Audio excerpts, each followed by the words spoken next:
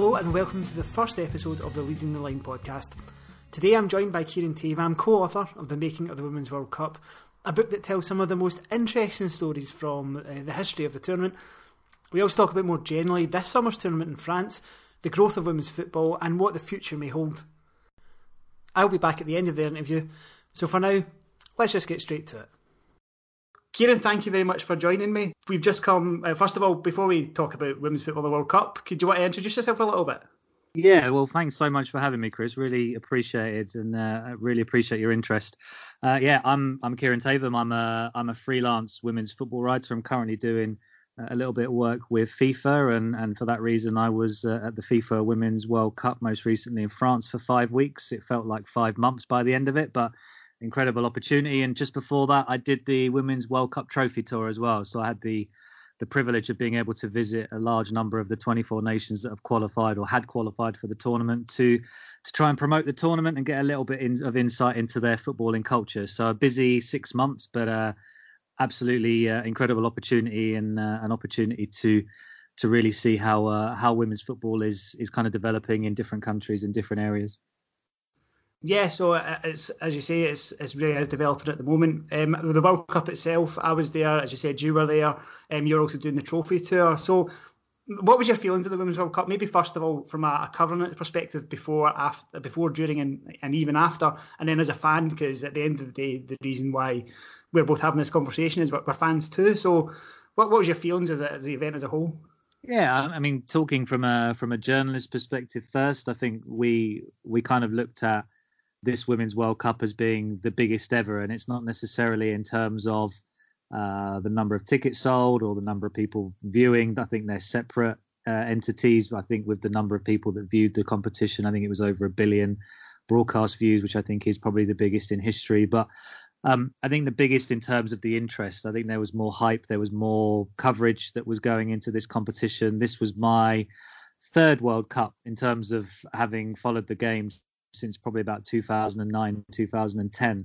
And for me, this World Cup received unprecedented coverage before, during and after. I think that, the women's game has continued to grow immensely in the time that I've followed it. There's more investment, and with more investment, the quality of the product on the field is better. And when the quality of the product on the field is better, that attracts more broadcasters. And we certainly saw that with this competition. There were, in the press tribune when I was at the games, there were, a significant number of media. We're talking, huge numbers, over 100 in some cases for certain games, and certainly games like the United States v France in the quarterfinal and the final itself and the semi-finals. They were hugely well attended by media across the board. And to be part of that was really something special, because I can tell you that the sort of games I used to go to, a few years ago, maybe a little bit longer than a few years ago, but there were sometimes only a few of us that were attending games and covering them. But this felt different. I think it felt different going into the competition. It felt different during it,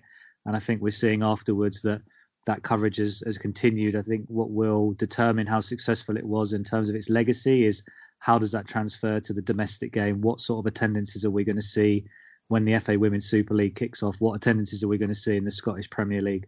And I reference them because obviously you're based up there. But I think that's going to be the key to whether this World Cup has been hugely successful. It has been successful, of course, but my hope is that it's not just a 5-week thing or a 4-week thing, that we see the development of the competition translate into the development of the domestic game as well. Yeah, I think it's a shared hope, not just between me and you, but anybody who's been involved in women's football over the last few years. The scenario you paint is one that is very familiar to me as well.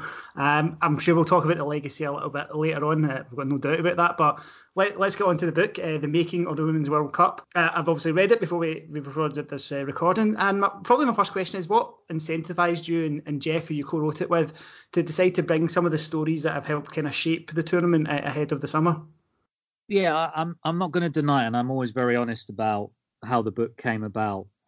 We were essentially given this opportunity by the publisher Little Brown at the beginning of last year. They actually approached Anna Kessel the women's sport editor for the Telegraph initially, and Anna brought me on board to co-write the book. But after initial meetings, Anna felt that it wasn't a project for her for personal reasons, and I respected that. And as far as I was concerned, it was her who had initially made the contact and the relationship with the publisher. And as far as I was concerned, that was it. It was done. But they reached out to me and asked if it was something that I would be willing to take on. I was working full time. I was freelancing.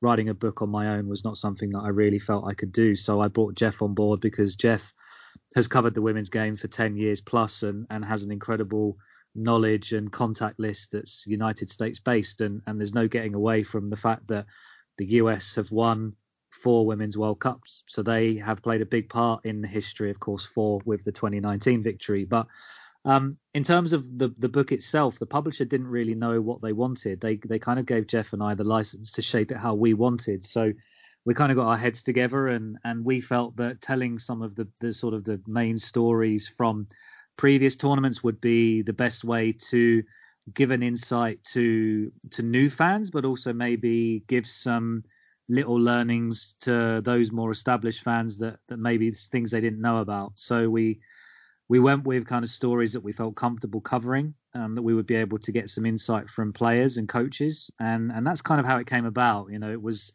slightly fortuitous for both of us, but in terms of the theme of the book, we were kind of allowed to run with it how we wanted. And thankfully, the publisher was on board with us. Yeah, I think that comes across because you're right that the stories you tell is very much a case of multiple narratives throughout, and I think that really helps with people who maybe didn't know a lot about the women's game going into it and are maybe now curious after the World Cup as well. Let's start with the start though. The book, as I said, tells a number of stories about the history of women's football. And I think for a lot of people, though, that the pre-1991 years will be a bit of a revelation, particularly, and I'm going to try not to stumble over this, the first FIFA World Championship for women for the M&M's Cup. Can you tell us a little bit more about that one? Yeah, so that was the first official Women's World Cup that took place in 1991 in China. And I've spoken about this a few times, and Jeff wrote this chapter, so he's probably in a better position to speak about it than I am. But this was really FIFA's kind of way of trying to introduce women's football to the world without having to almost align it with the Men's World Cup. The reason that they called it the first FIFA Women's World Champion, or the first FIFA World Championship for women's football for the M&M's Cup, even I stumble over it as well. I think there was probably an element of, we're not sure how this is going to go, and if it's a complete embarrassment, we don't want in any way for it to be aligned to the Men's World Cup by calling it the FIFA Women's World Cup. If we give it a name that essentially people can't remember without reading it or without imprinting it in their memories, it's something that people will forget about very easily. So they didn't want to call it the FIFA Women's World Cup initially because they didn't want that brand association with the Men's World Cup. There were also some slightly different rules in there as well, in that the matches were only 80 minutes long. So they did really try and completely separate it from the men's game because quite simply they were not sure how it was going to go. But thankfully, the quality of the games and the quality of players on show enabled them to produce a good tournament that was well attended. Admittedly, a lot of the tickets that were handed out were complimentary, but there were good attendances in China for the 91 World Cup. And what that allowed was for the following tournaments to be officially known as the FIFA Women's World Cup. And it's also, believed that the success of the 91 tournament was the reason that we saw the introduction of women's football in the 1996 Atlanta Olympics as well. So 91 was hugely significant, but if it hadn't gone as well as it did, it might well be that we weren't talking about a Women's World Cup straight after in 1995. Yeah, and this is maybe a bit of an offshoot, but you obviously mentioned the slightly different rules and the 80-minute games. And one of the things that cropped up at the start of the World Cup this summer, not so much towards the end, was the notion about changing the size of pitch and the size of goals. Do you think that that's something that's going to get looked back on again, or do you think maybe the improved quality of play, and I think you referenced it at the very start, is something that means that maybe that debate will go back into the shadows a little bit for the foreseeable future? Yeah, I think it will go into the shadows. One of the other things as well with that World Cup is that they were debating on the size of the ball as well. Obviously, they use a size 5. They weren't sure whether they were going to use something smaller. But I think you're right. We've seen conversations that have occurred over the last few months relating to size of pitches and in particular size of goals. I think, to be honest with you, we saw the standard of the goalkeeping at this World Cup, and I think those conversations were very quickly put to bed. I didn't see very many goalkeeping errors at all. All I saw was top-class goalkeepers who have reaped the benefits of being in full-time professional environments and actually having proper goalkeeping coaches. And that's all that's been missing over the years. You know, there are some really talented goalkeepers over the years, and I will name Pauline Cope as one of them, who was the England goalkeeper in the 90s. Pauline played amateur status throughout her whole career because that's what the game was in England, and she never had proper coaching. She never got the time on the field that the players get now. And Pauline could have been absolutely world class if she'd had that opportunity. Goalkeepers now get that, much like their outfield players do as well. And what I saw in France was world-class goalkeeping from the likes of Sari van Veenendaal, Hedvig Lindahl, Christiane Endler of Chile. I saw them put in performances that really put that conversation to bed that we need smaller goals, because they were absolutely phenomenal. So something I hope that we don't maybe have to continue talking about for too much longer.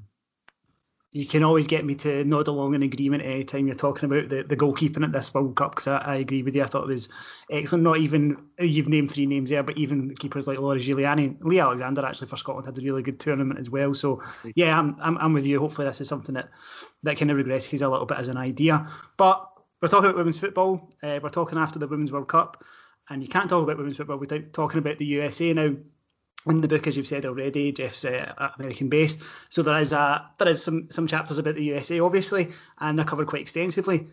I'm going to try and get you to narrow it down a little bit, though. Do you think there's a particular era? Do you think that really define the American style? Maybe is the best word for it at the moment. Yeah, the American style. That's a really good question. I think, in terms of where the Americans are now, I think 1999 is always going to be the year that defined women's soccer in the United States. Those players were hugely popular. They played a style that completely overwhelmed and overawed their opposition. And I think there's an interesting kind of tale in one of Jeff's chapters about them going to their first game at Giant Stadium in New York, and they were on the team bus and they were stuck in traffic, and the players were kind of wondering what was going on. Why was there all this traffic? And it wasn't until they got nearer the stadium that they realized that traffic was because of them, because of their opening game, which was hugely well attended.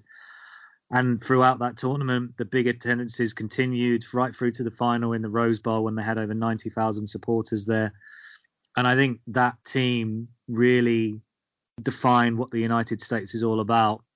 Heart, desire, ruthlessness, which has continued through to the team of 2019. You know, it took them a little while after that 99 World Cup. They didn't win a World Cup until 2015, but the United States have always been known for that winning mentality. And I think that stems from really big characters like Mia Hamm, Brandi Chastain, Julie Foudy, Michelle Akers, all players that played in that 99 World Cup. They set the standard. They set the benchmark for what is the US team now, and that is the team that teams have always been trying to emulate. This team now is making its own legacy and its own pathway, but 99 was a defining moment for the United States without question. It's interesting that you mentioned characters there. It'd be remiss of us not to talk about Megan Rapinoe, possibly definitely now the most famous women's footballer in the world. What's been your take about the cause that she's been championing, and the way that it's definitely stirred up some debate pretty much everywhere at the moment? Yeah, I find it frustrating in certain ways, because Megan's been doing this for a number of years. This isn't something that she's just all of a sudden won a Women's World Cup in 2019 and thought I'm gonna start talking and using my platform. She's been using her platform for a number of years, and it's only because of a few viral social media videos that I don't think paint her in the light that I know, that people are all of a sudden saying that she's arrogant, or she's not a good example to young girls, or whatever it might be. Megan Rapinoe has been one of the most recognised women's footballers in the United States for a number of years, not just in the United States, but in the world. And there are a number of new supporters to the women's game, or people who are new to the women's game, and we want those people, of course we do, but some of those are not familiar with her history and not familiar with her background. And she has been speaking about important issues for a number of years. This is not new to her. But obviously the platform that she's got now is even bigger than it has been in the past. And, you know, she will get more attention. And unfortunately, not all of that will be positive. But I know Megan on a personal level. I've known her for 6 years. I've interviewed her multiple times. And I can tell you that what some people are portraying her as is absolutely not true. She is not arrogant. She is not this spoilt brat that people seem to want to paint her as. She is a model pro who has done an awful lot for the women's game in the United States and further afield, and will continue to do so. So, look, the topics that she talks about are hugely important, and I hope she continues to do that. But this notion that she's arrogant and is not a good example is completely false. So it's been I've had to bite my tongue a little bit. I've spoken a little bit out on social media, but I've tended to keep a lot of my views to myself because it would probably upset a few people. No, and you're right. This isn't it's not necessarily a new thing in terms of what the causes that Megan champions. And as you say, she's been doing it for a number of years. I think it's just the way we are just now, especially after the success of the World Cup. It's just she's got a much bigger platform, and with that attracts a much wider range of demographic in terms of opinions and things like that. But let's move away from the States a little bit, and let's talk about maybe the second most famous women footballer in the world. Up until the World Cup, she made a very good argument she's the most famous. It's Marta.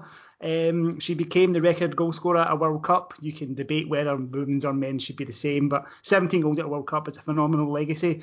She obviously spoke very passionately as well after Brazil eliminated from the tournament. How significant do you think she's been as a figure growing the game over the last decade, 15 years?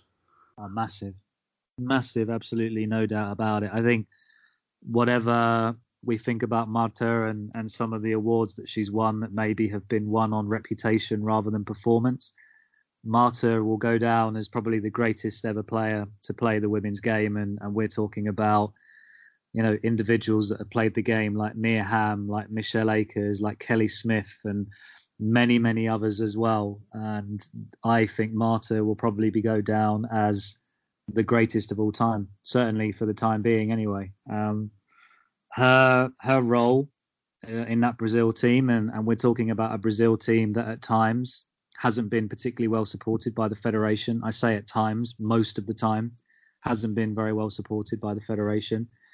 And despite that, she has at times carried that team through to some stages of tournaments that really they didn't have the right to be there, because they probably didn't have the talent that other teams did. But Marta was the one that could always turn a game. She was always the player that would take responsibility and carry a team forward. And, you know, she helped them get to the final of the tournament in 2007. They lost to Germany in that final, but she was named player of the tournament that year.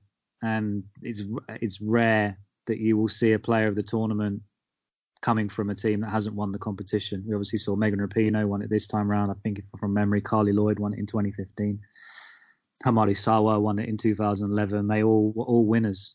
I think Marta was the winner of the Golden Ball, despite being on the losing side. So her legacy is huge, and she's not done yet. You know, she continues to do amazing things. Sadly, we didn't see the best of her in France because she was carrying an injury. She obviously missed the first 2 games, but you know, she's won multiple awards. She's done things on the field that other players can't do. And I think if you speak to most people, they will tell you that she has been hugely influential for women's football, not just in South America, but across the world. And the time that she hangs up her boots will be a sad time for everyone. But I think she's still got a few years left in her. Yeah, so do I. And I think you're right to point out that at this World Cup she was hampered a little bit by her injury, and I would hate to think some people who have maybe heard of Marta but never really seen her use that as the impression to form of her, because she has been such a standout for such a long period of time. And it's one of the chapters in the book, which is why I wanted to talk about it as well, because I think it's a really good introduction to Marta as a as a player and as a person. So I think that is a really good point to kind of go for. One of my other favourite chapters in the book, and probably the one that was most emotive, is the last one, and it's to do with Japan's World Cup triumph in 2011. It was just a few months after the 2011 Fukushima disaster, and I think it was one of the things that's been talked about a lot is the power of women's football, and I think this chapter really demonstrated it. First of all, what was your thoughts on that one, and has there been any other stories that emerged from the World Cup that have had that similar kind of unifying impact? Yes, I wrote that one, and that, to be honest, was probably the first chapter that I wanted to kind of nail down. I don't think you can write a book on the making of the Women's World Cup and not include, as you say, the most emotive story in the history of the competition. For those players to pick themselves up 3 months after such a disaster that completely devastated their country, to overcome the odds in beating a really strong United States team in that final and to win the whole tournament. I don't think there's a story that comes close to it, if you want me to be honest. I think there have been some amazing stories in the Women's World Cup over the years, and we've seen, teams that have had to overcome serious barriers and hurdles to be able to participate at a competition. And we saw a few in this World Cup, Chile playing in their first Women's World Cup, South Africa, Jamaica. These teams aren't necessarily always given the support by their federations that they need. Some of them are better than others. South Africa, I know, have some amazing people working behind the scenes, and I'm sure that Jamaica and Chile do too. But these players overcome incredible hurdles to be able to just take to the pitch and to be able to play at a World Cup. And there's plenty of amazing stories. But for Japan, for them to be able to do what they did, for them to be able to regroup and carry the weight of a nation on their shoulders, because that's essentially what they did. They had a nation on its knees from the devastation of what had happened at home, and all they wanted to do was to go to that World Cup and try and make their country smile. And they went one better than that. They didn't just make them smile, they went and won the whole competition. And that's the first Asian team, male or female, to win a World Cup. And to be able to do that so soon after such a devastating event was, I'm not sure we'll see anything like that again. Certainly not in my lifetime. I hope we do. I hope it doesn't come after such sad circumstances, but I would love to see more stories where teams have overcome the odds to win major competitions. But that one was really important that we had that in there, and it was really important that we got player perspective as well, and that's why we got Saki Kumagai, the current Japan captain, to give us some insight, because I don't think it would have been right for us to tell that story without someone actually being there. So we're really lucky and grateful to get Saki and to get her insight about that tournament. Yeah, and I think that's one of the standout things for me as I was going through the chapters was there was always that bit of player insight. We've talked about the USA, we've talked about Japan. They've obviously won the last 3 tournaments between them, but at this World Cup, we saw a little bit of a sea change. Of the 8 quarter-finalists, 7 came from Europe. Now, traditionally, there's been Germany, Norway and Sweden. I've always been there or thereabouts. Do you think we're starting to see maybe that shift that we see in the men's game? And I'm sure me and you don't like using the comparison, but sometimes it's good to have, where Europe becomes the powerhouse of the game? Or do you think that's still a good way off at the moment? Well, we saw Europe certainly mount a charge, but ultimately it was still the United States that still came out on top. So we are definitely seeing the UEFA nations getting stronger and closing that gap, but they're still not quite there when it comes to actually overtaking the United States. In terms of a broader way of looking at it, absolutely. I think what we saw at this World Cup was a reflection of what we're seeing on the domestic front in Europe. We're seeing a lot of money being invested into a lot of big clubs. A lot of the players that played in those quarterfinals play for those big clubs, the Netherlands being a prime example, getting through to the final. The vast majority of those players play in England or in Germany or in the big leagues, in France as well. So I think what we're seeing is reflective of what's going on in the domestic game. We're seeing big clubs in Europe invest in their women's teams, and they are getting better as a result of that. The federations are responding by investing as well. We're seeing the KNVB in the Netherlands. They're, as I said, a great example. The FA in England are investing significant amounts of money now.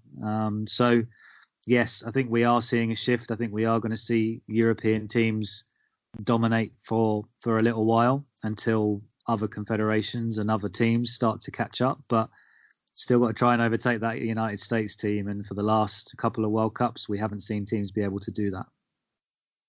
Yeah, and USA are, I think they showed in this tournament as much as any other before that they are still very much the benchmark. But your points around the domestic scene, I totally agree with. And I think this probably leads us on to kind of the post-World Cup era. So we touched on it at the start.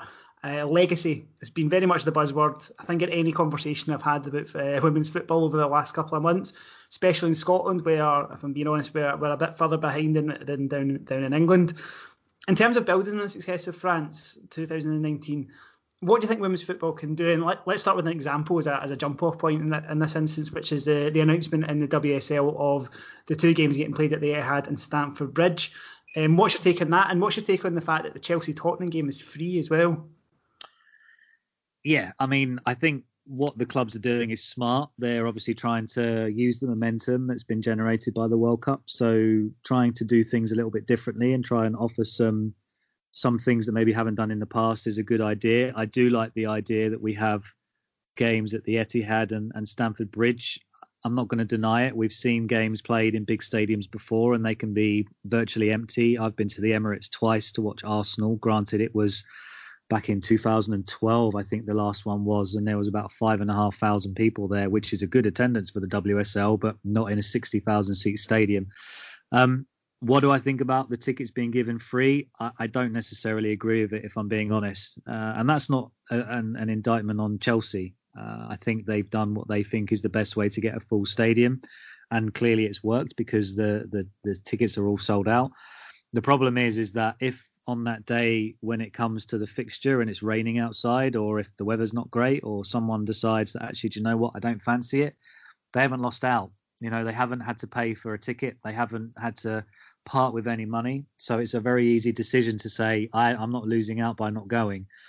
I think also, I think price reflects the product that you're paying for. I'm not going to be able to walk into a hair salon, for example. I have no hair, so I don't walk into hair salons. But an individual can't walk into a hair salon and have a free haircut. An individual can't go into a restaurant and get a free meal. They're going to have to pay something for both. And my belief is that you pay what the value of the product is on the field. Now, my suggestion would be for these clubs, and it's just my opinion, if you want to see what the value of your product is, maybe do a pay what you want. You know, give supporters the opportunity to pay what they feel the value of the product is. Some people might pay £1, some people might pay £5, some people might pay £20, but get an idea of what the average is that people feel is women's football is worth, and then price your tickets accordingly. That would be my advice. But I do like the fact we've got games at big stadiums. I'd like to see how they perform before I give an opinion as to whether I'd like to see it more regularly. I do think that the size of the stadium isn't necessarily always the important factor. It's the location. Now, in some cases, clubs are playing nowhere near where their fan base is. So Reading Women, for example, play in Wickham. Arsenal play in Boreham Wood. Yeovil Town, who obviously have been unfortunately relegated down to the third division of women's football, play in Dorchester. You know, some of these grounds are nowhere near where fans are based, and they don't necessarily want to travel to go and watch their clubs. So bring the product, bring the game to the fans, and I'm confident that they will turn up in big numbers.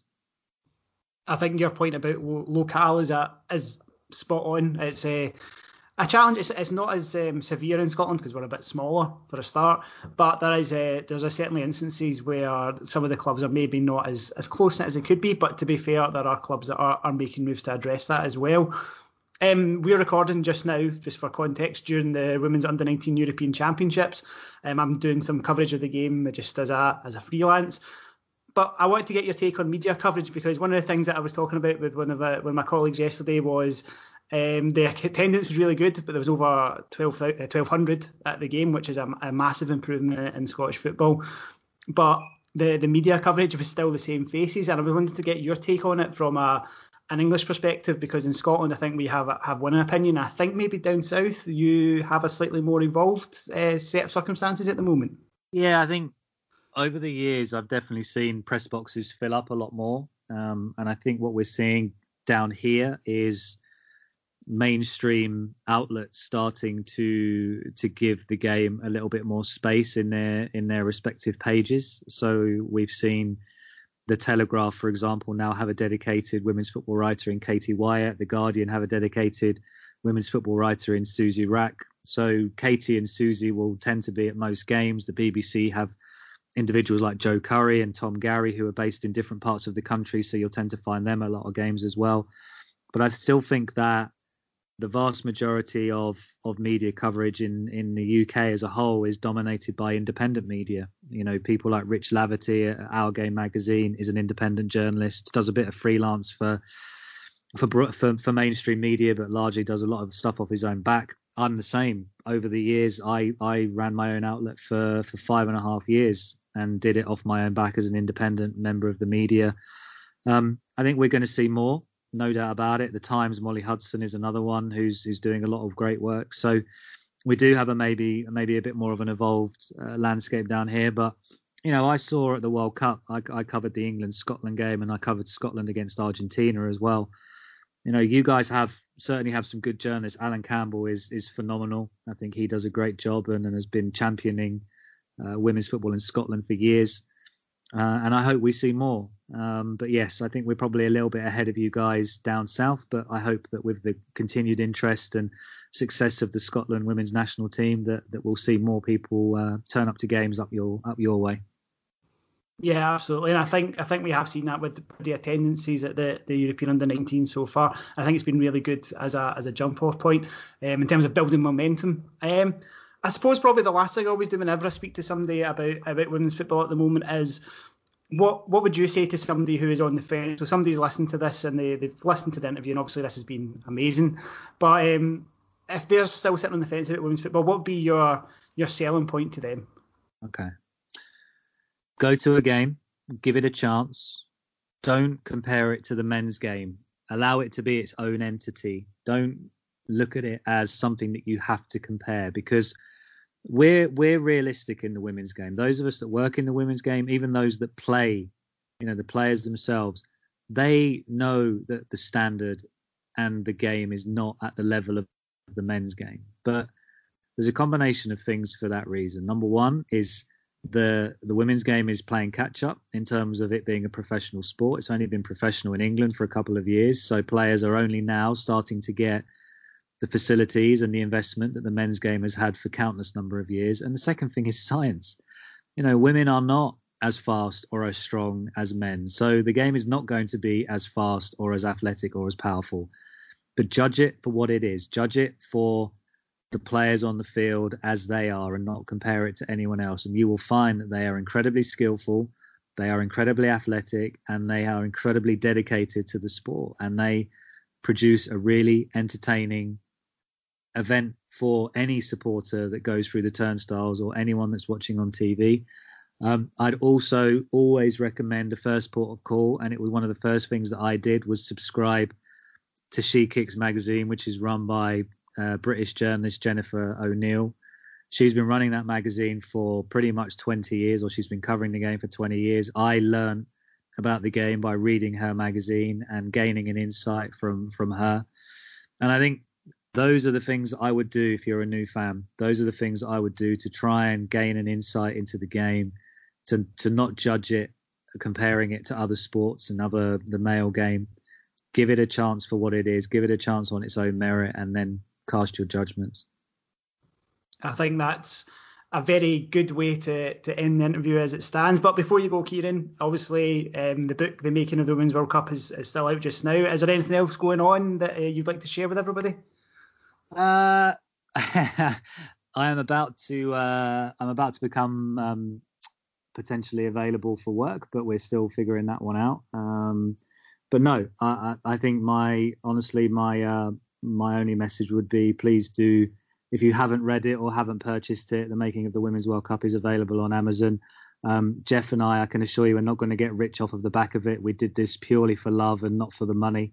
We're not looking for people to invest in it so that we can get rich off the back of it. What we want is for people to enjoy it, people to learn about the women's game, and for people to get excited about the women's game. So if you want to go out and buy it, please do, because we'd be grateful for any person that picks it up. And there'll be a link to it in the description for this podcast and on the Leading the Line website once it goes up online. And Kieran, thank you very much. Thanks so much, Chris. Really appreciate it. Once again, a massive thank you to Kieran for joining me for the very first edition of the Leading the Line podcast. It's great to have somebody show some faith, so much appreciated. Please go buy the book. The link will be in the bio for this particular podcast. And we'll be back again soon with another, hopefully, really interesting interview. But for now, thanks very much. Go subscribe, bang out those 5-star reviews, and follow me on Twitter at MFPTasty. And if you've got somebody you think would like to get involved, by all means, please get in touch. Catch you later.